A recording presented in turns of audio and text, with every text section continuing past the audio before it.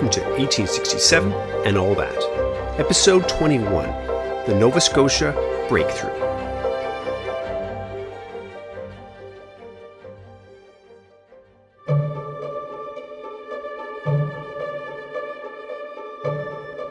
It was early July in the summer of 1840, and it was time for Charles Thomson, Le Poulet, Governor-General of British North America, to take a trip down east. It was a good summer for Thomson. He had pushed through the Union of the Canadas, which was going to be made official later that summer, and he was about to receive his big reward, to be made Lord or Baron Sydenham. Thomson sailed up the St. Lawrence that July, the warm summer air pushing the memories of a Canadian winter out of his mind, no doubt feeling pretty satisfied with all that he had so far achieved, if perhaps a little annoyed at the reason for his trip. The reason, of course, was that Colin Campbell, Governor of Nova Scotia, couldn't get his house in order, literally his House of Assembly, and so London invited Sydenham to step in and save the day. When Thomson arrived in early July in Halifax, all of the main political actors rushed to greet him. Thomson held a flurry of meetings with the necessary figures, with Governor Campbell, of course, and then also members of the council, the executive, and prominent figures in the assembly, including Joseph Howe. And everyone, at least initially, thought that Thomson was really on their side. Thomson himself already, of course, had his own solution, and the solution was to replicate his own success in the Canadas, to create the Sydenham system for Nova Scotia. If you recall, the Sydenham system sought to bring all of the main moderate players into the government, to create a big government of moderates, to give the leading assemblymen their due, but also to retain the power of the governor. And what made it all work was to have a governor acting essentially as a kind of prime minister. Who couldn't be happy with that? Well, in Nova Scotia, there was one person who definitely didn't like it, and that was Governor Campbell. Campbell had already been temporarily usurped so that Thomson could come in and take charge of his government while he did his investigation. And then, with only a couple of weeks' experience under his belt, here was Thomson suggesting that he knew just what to fix. The irony is that Campbell found himself in the exact situation that Joseph Howe had written about to Lord John Russell, imagining someone like Howe coming to Liverpool and, with no local knowledge, just taking over government. Well, Charles Thomson was doing the same thing to Campbell, and it didn't feel too good. Campbell also didn't like what Thomson proposed, reconfiguring the executive so that it could speak for and control the House of Assembly. The Sydenham system didn't go as far as allowing responsible government or party government, but it did go partway toward this goal. The main figures in the executive were also to sit in the assembly, which at present only some did. And the executive was also meant to represent a broad coalition of moderate interests. The worst part for Campbell was who Thomson insisted needed to sit on the executive: Joseph Howe. Governor Campbell was having none of it. He flat out refused to head an executive with that man. And the worst part for Campbell was that he was about to discover it didn't matter. Whether he liked it or not, Joseph Howe was coming. Joseph Howe met with Thomson and decided to go along with the scheme, even though on the newly formed executive, he would be, for the moment, the only real reformer, at least as he saw it. The executive did include other men Howe respected, especially the Tory James Uniacke, who had sided with Howe the last year, resigning in protest and telling Campbell that the executive needed to better represent the assembly. But Howe seems to have gone along with the whole scheme, even though it wasn't a full-on responsible government, because he thought it was much better than the alternative. And most importantly, the Sydenham system might break up the clique of families who had controlled the council for so long. Better to have a governor as prime minister whom you could influence, rather than a small oligarchic clique of interests on the council whom you couldn't. And so, Howe was in. And this meant, because of his obstinacy, that Governor Campbell was out. Thomson wrote to England recommending that Campbell be removed to allow the new scheme to work. And that's what happened. London ordered that Campbell be replaced by a new governor to arrive later in the autumn.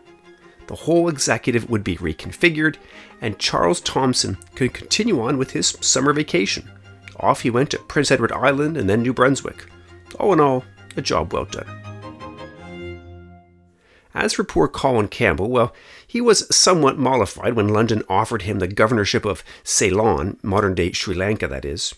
But his departure became such a political hotspot that when his ship departed the Halifax harbour, only a few hundred locals gathered to see him off, in contrast to the usual fanfare. Joseph Howe magnanimously tried to keep up the illusion that Campbell had just been led astray by bad advisors, but it was just a show. It now remained to be seen whether the Sydenham system would work any better in Nova Scotia than it had in the Canadas, where, remember, it lasted about one sitting of the legislature. Well, we'll see.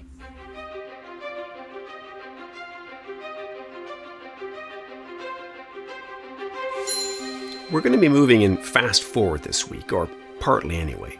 We've been lingering each episode over a few years at a time, and this is, I think, often the best way to really get to know a place at a time.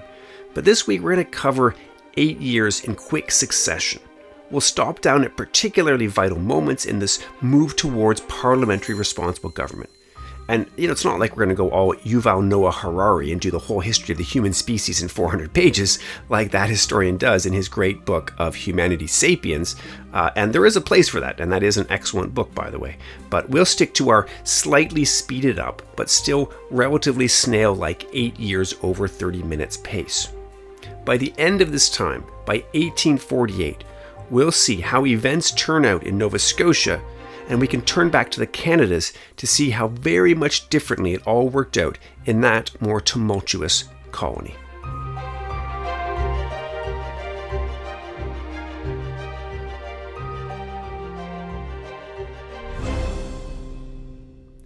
The man the British government hoped would swoop in and rescue Nova Scotia had some fairly impressive royal connections.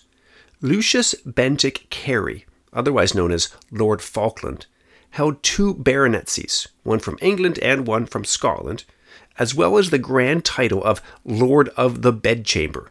And yes, you should definitely now linger on that title, Lord of the Bedchamber, and make whatever joke you find most appropriate. But for our purposes, it essentially meant London was taking the crisis in Nova Scotia seriously by appointing him. Lord Falkland was also married to Amelia Fitzclarence, which is a story unto itself. Fitzclarence, or Lady Falkland if you will, was the illegitimate daughter of King William IV. For more than 20 years, William had shacked up, unmarried, with the Irish actress popularly known as Mrs. Jordan. The whole thing was mildly scandalous. This was when William was Duke of Clarence and not at all supposed to inherit the throne, being the brother of George III and the uncle of George IV. But when George IV, that heavy-drinking, obese monstrosity of a monarch, died without a legitimate heir, it turned out his uncle was going to be called into duty, after all. And so he became William IV.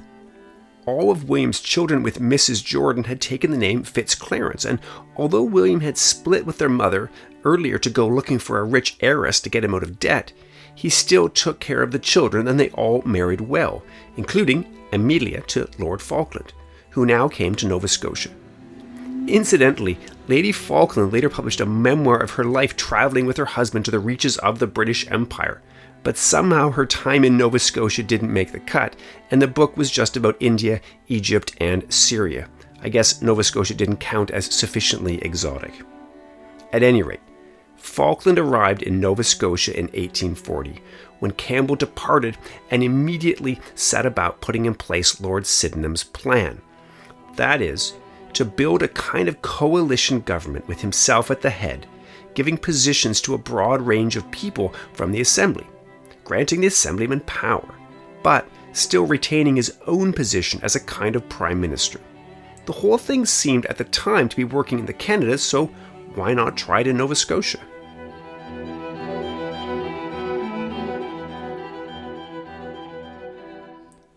Once the new executive was in place, the governor called for new elections in Nova Scotia, but the results were pretty much unchanged from before. The ratio of reformers to Tories remained about the same, with roughly 30 reformers in the Assembly to 20 Tories. The Assembly voted in Joseph Howe to serve as Speaker, beating out James Uniacke. And Howe somehow managed to sit both on the executive and as Speaker, which caused no end of controversy, and trouble for him, even among some of his reformer friends. The new coalition executive managed to get along together, sort of, for a few years. Howe and Governor Falkland liked each other, and that helped. Howe gave up, at least for now, the editorship of his paper, the Nova Scotian, which took away his constant opportunity to wittily berate his political opponents in print. Lord Falkland appointed another reformer to the executive, but still, some reformers refused to believe that this really was a coalition that was worthwhile. Where was the actual responsible government, they asked. Other local Tories were equally displeased, and the victory of Robert Peel's Conservatives in the United Kingdom only emboldened them. They attacked Howe and the reformers in person and in print, and Howe couldn't help but respond. In anonymous letters published in his old paper. He was supposed to be staying above the fray, but it was so hard to get along with the enemies within. The final slight, at least as Howe and others saw it, came in 1843. Lord Falkland appointed a Tory, Mather Owman, to sit on the executive. Now, Owman was the brother-in-law of the lead Tory on the executive already, William Johnston, and Howe, as well as now Uniacke, and another reformer, knew that this would essentially skew the executive votes in favor of the Tories. They had had enough, and late in December 1843 they resigned in protest. They would not sit in a coalition government anymore. They wanted an executive that reflected their control of the Assembly, that truly represented that body, which, of course, represented the people. And if you're keeping track of how the events in Nova Scotia parallel events in the Canadas, you might notice that this is December 1843, right about the exact time that LaFontaine and Baldwin themselves resigned in protest against Governor Metcalfe and what they saw as his interference in political patronage. So, at least at this moment, the two colonies are tracking along nicely beside each other. In Nova Scotia, this is when things got dirty. Everyone had been playing nicely for a couple of years, pretending to try out this whole coalition Sydenham system business. But then, over a single appointment, it all fell apart. The knives came out. Falkland and Howe had previously got along well, but that was soon to end. Lord Falkland kept trying to rebuild his coalition government, to remake the Sydenham system. But he soon found out that only Tories were willing to sit on the executive. So, in this sense, the situation was even worse than in the Canadas. At least in the Canadas, Metcalfe had managed to find a few prominent French Canadians, Vigier and Papineau, the brother of that other Papineau, to head up his government. But in Nova Scotia, Falkland was left with only Tories. Joseph Howe took over the Nova Scotia newspaper again, and then also started up a cheap weekly penny press, and the partisan invective took over.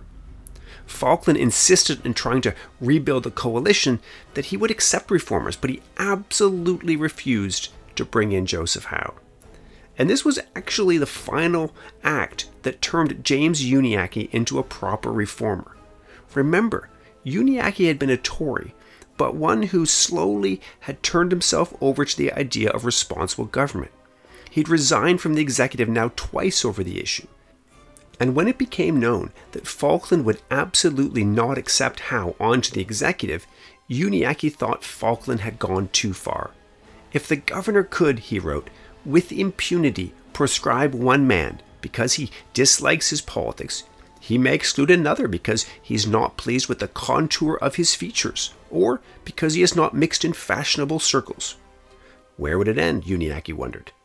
This was the reformer equivalent of a first they came for the socialists, then they came for the Jews, and I did not speak out. It was a Hitler reference before Hitler.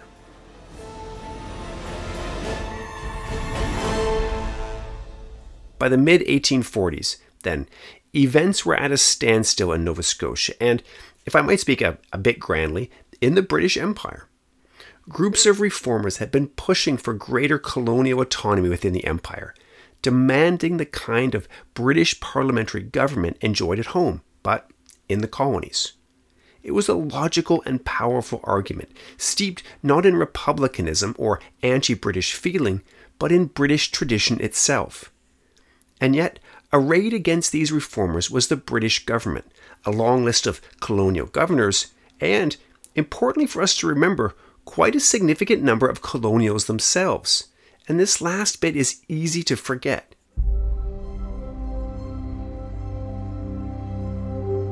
We usually tell this story as the birth of Canadian parliamentary democracy, of Canadian sovereignty in a sense. And yet that's not how all locals understood it at the time. In Nova Scotia in the mid-1840s, the reformers often held the advantage, but not always. And when Nova Scotians went to the polls in 1843, they returned a slim majority of Tories to sit in the Assembly. Politics in these years was like politics at any time. Responsible government was nowhere near the only issue. Nova Scotians were divided by, amongst other things, religion, and Joseph Howe and the reformers tended to get the support of Catholics, but Tories could count on the support of Anglicans, and especially in the mid-1840s also of the Baptists. The Baptists were angry that Howe and other reformers had opted to support a single non-denominational college for the whole colony instead of separate denominational colleges, and especially the one founded by Baptists, what became Acadia University at Wolfville. Just as importantly, some Nova Scotians didn't side with Howe and the reformers for more principled reasons. And perhaps no one put it better than Lord Falkland himself. In opening the sitting of the legislature in early 1844, Falkland noted that he had been under pressure to govern with a single-party executive. But this he would continue to refuse, he vowed. A council composed of members of one party alone, he warned, quote, would expose the lieutenant governor to the great danger of being made an instrument of oppression to some portion of the community for the aggrandizement of others. And the governor's job, he maintained, must always be to promote the general welfare without preference or distinction. It's a powerful and logical argument, and even as we go on and celebrate, as I think we should, the creation of a responsible government, it's worth lingering over the fact that the opposition wasn't, as is often represented, merely a collection of nepotistic rogues. But the fact is that Lord Falkland and those holding out against responsible government were fighting a rearguard battle. And nothing made this clearer than events in Britain itself. Here I'm talking about something that seemingly had nothing to do with democracy, but which ended up having quite an impact nonetheless. I'm talking about the growth of laissez-faire liberalism and the idea of free trade.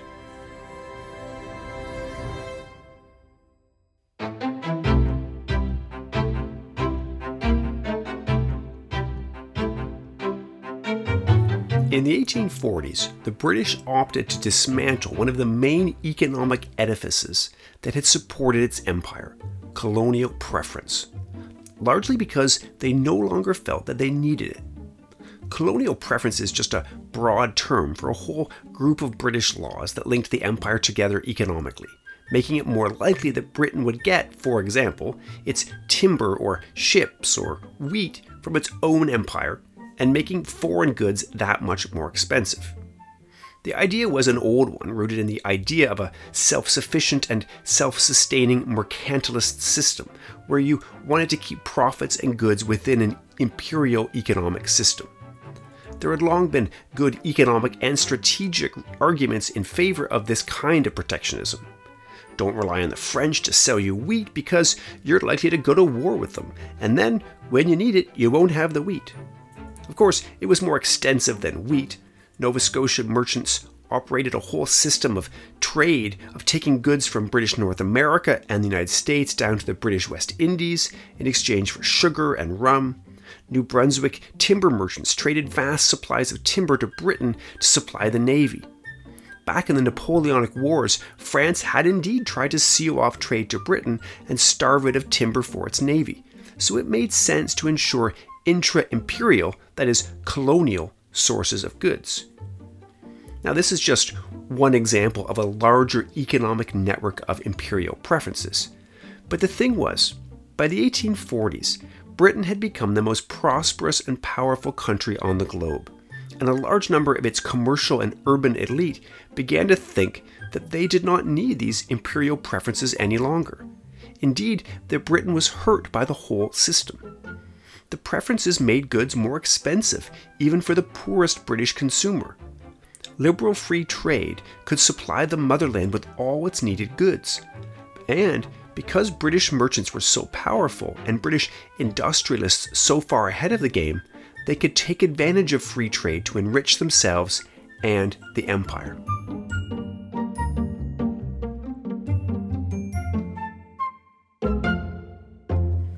Now, British opinion was still divided on exactly what to do, but the breaking point came with the election of Robert Peel's Conservatives in 1841. Conservatives had historically tended to support imperial preferences, but not so Peel. It was his 1842 budget that truly began the process of dismantling free trade. This was the first step in a decade-long process of similar changes. Now, usually this is summed up as the end of the Corn Laws. The Corn Laws significantly taxed foreign grains coming into the United Kingdom, and they were meant to bolster home farmers. But they also, of course, made food more expensive.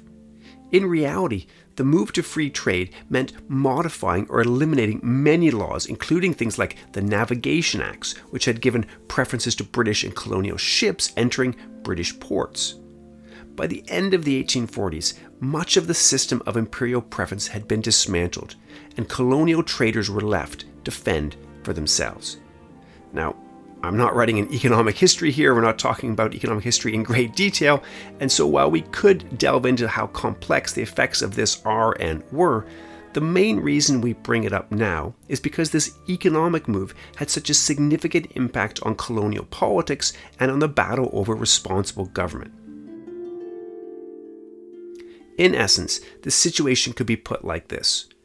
Britain was removing perhaps the most significant benefit of being part of the empire. This was an almost literal example of the motherland cutting the apron strings and saying, "Go on now, shoo." In fact, some of the most ardent supporters of free trade in England also argued that the empire was just an expensive waste of resources. What should Britain really get from its colonies except for expense and foreign entanglements? Better to simply trade with the world and control countries economically. Now, that was a somewhat extreme position, but the direction of change was clear. There were still ties of sentiment and, of course, political administration, but the decision to increasingly rely less exclusively on the colonies economically and to let them fend for themselves in foreign trade was obviously going to have an impact on the whole issue about just how much or how little control the British government now expected to wield within the colony's domestic government. It was bound, that means, to affect the fight over responsible government.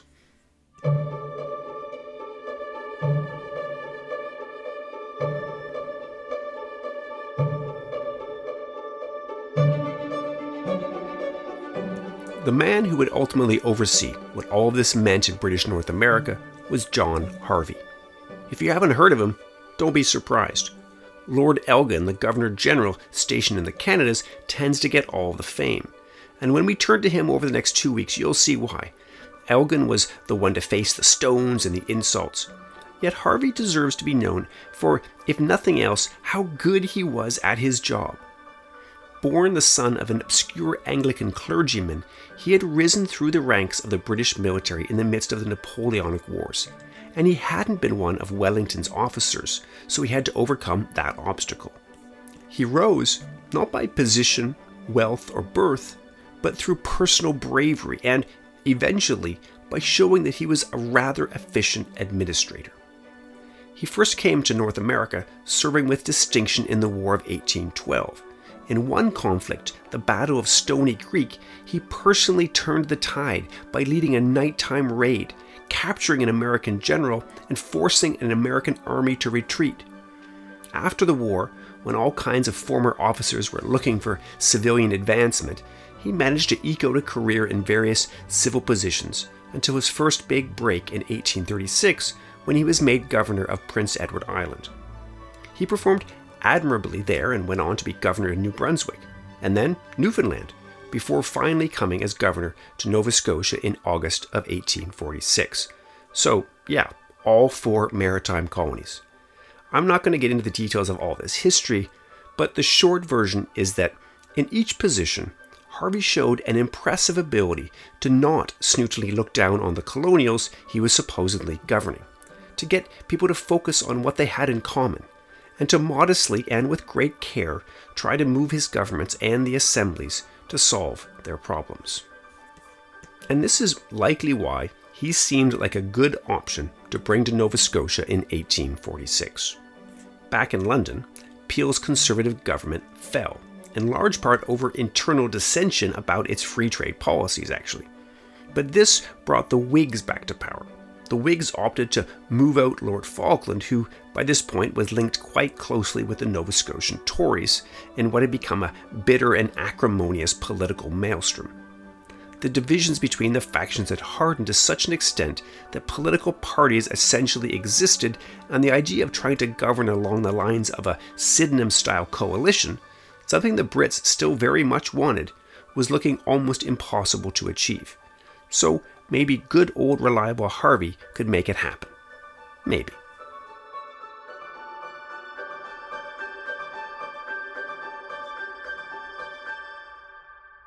At just this point, though, British thinking on colonial self-government, on the whole issue of responsible government, just changed. Just like that. Like flicking on a switch. All of a sudden it became thinkable that maybe colonies in British North America could enjoy the same kind of parliamentary government as in England. The irony here is that the new Whig Prime Minister, under whose guidance the policy came into effect, was none other than Lord John Russell, the same man who back at the end of the 1830s had insisted that responsible government in a colony would be tantamount to separation from the mother country. This was the Russell to whom Joseph Howe had addressed those famous letters on responsible government. Now, in fairness to Russell, events had been moving along slowly throughout the decade, and the switch, especially toward free trade, now made the whole switch to responsible government seem more feasible. And how did this dramatic change take place? How was this incredible turnaround realized? Well, in a couple of diplomatic dispatches, of course. That is Canadian history for you. Resolutions and more resolutions, and then throw in the diplomatic dispatches. There's nothing like the drama of a good old conversation by letter that takes months for either side to know what the other has said.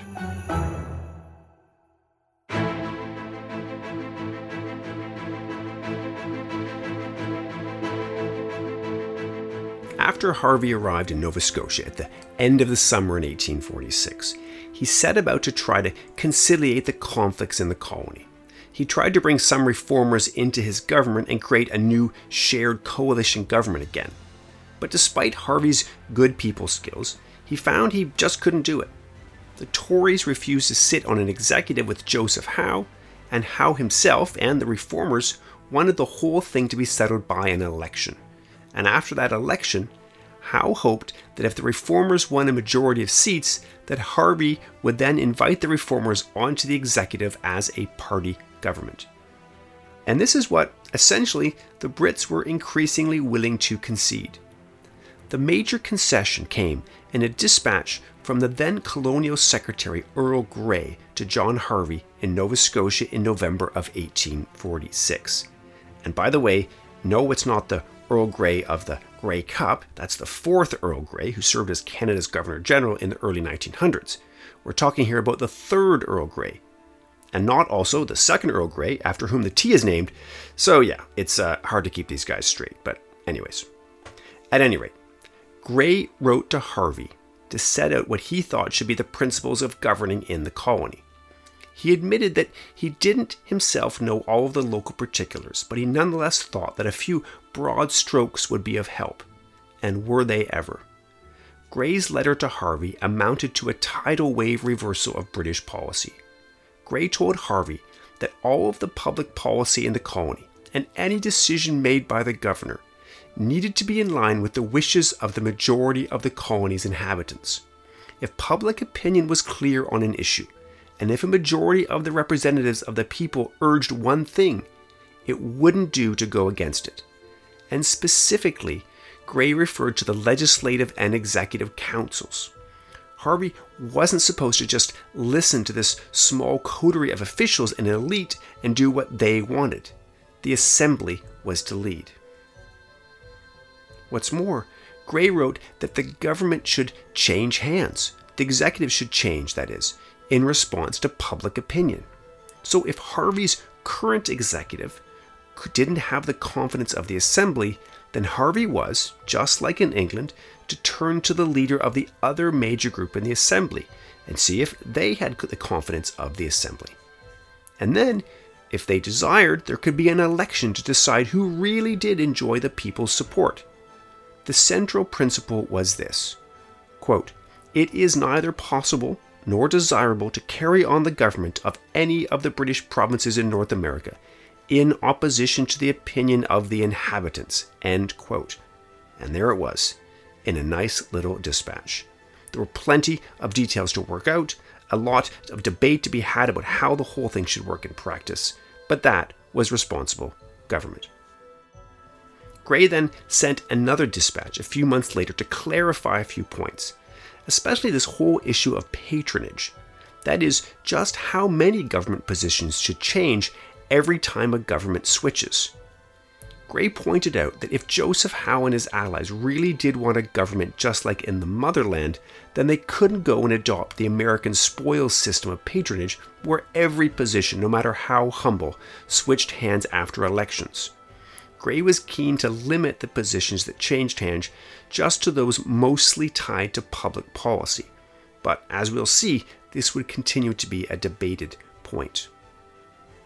The key thing was that by early 1847, the British government had essentially agreed to concede responsible government in British North America.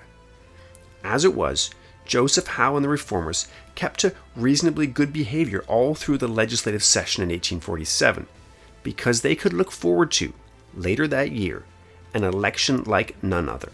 An election which, if they won, would bring them what they had been fighting for years.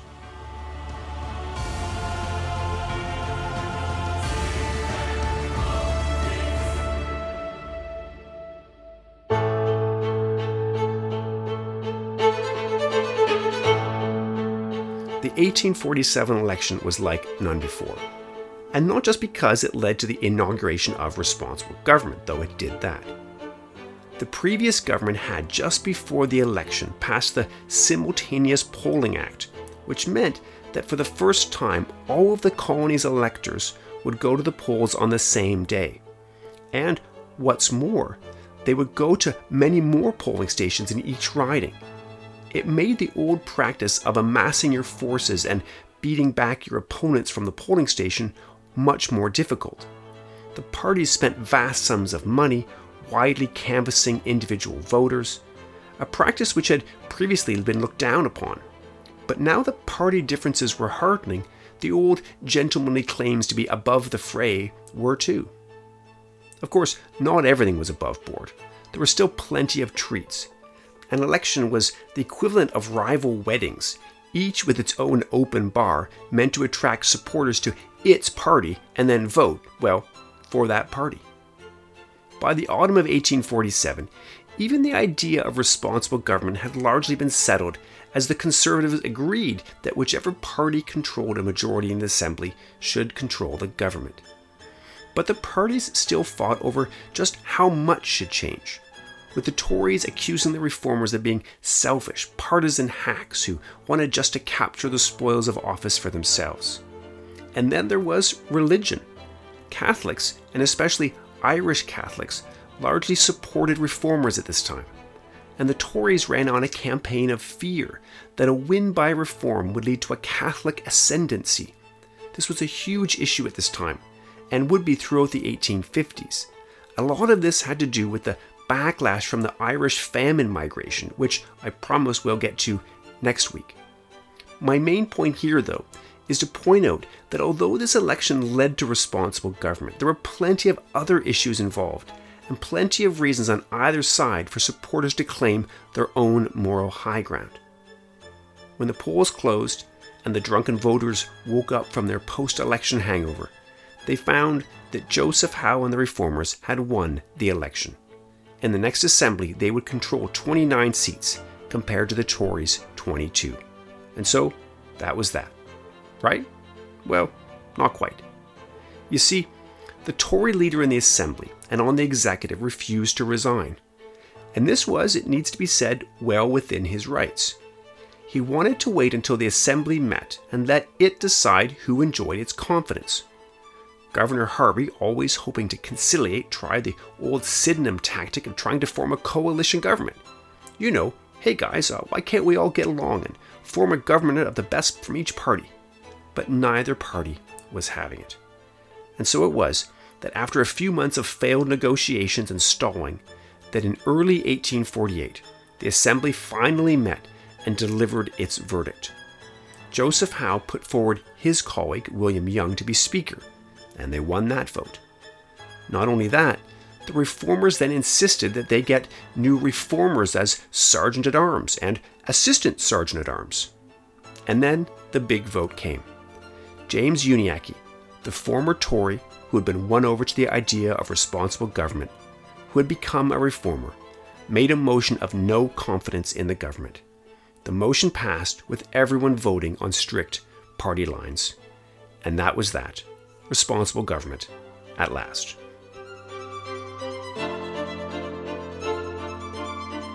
Now, obviously there was a lot more involved. The Tories and the governor himself kept negotiating on what it all meant, on how many posts would need filling, on who would resign and how they would be compensated.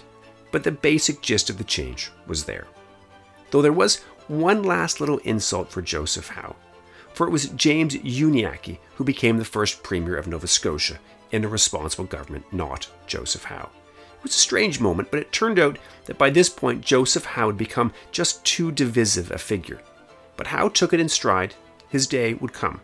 For now he was pleased that the system of government he had been calling for ever since he entered politics was now the system of the land. Way back in the year of rebellion, 1837, when he put forward his 12 resolutions, he had asked for responsible government, and now he and Nova Scotia had it.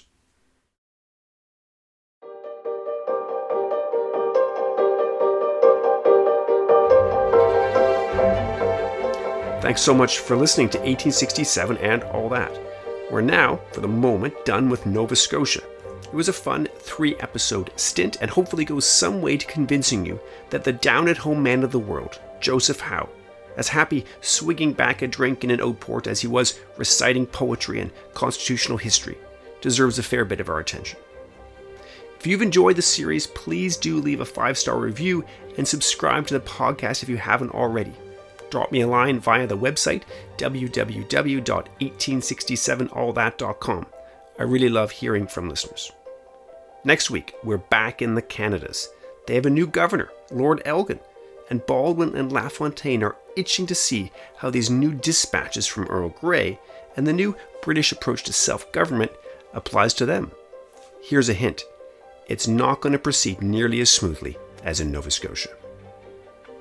1867 and All That is created, written, and narrated by me, Christopher Dummett, and produced by Rob Viscardis at Paradigm Pictures with the generous financial support of Trent Online at Trent University.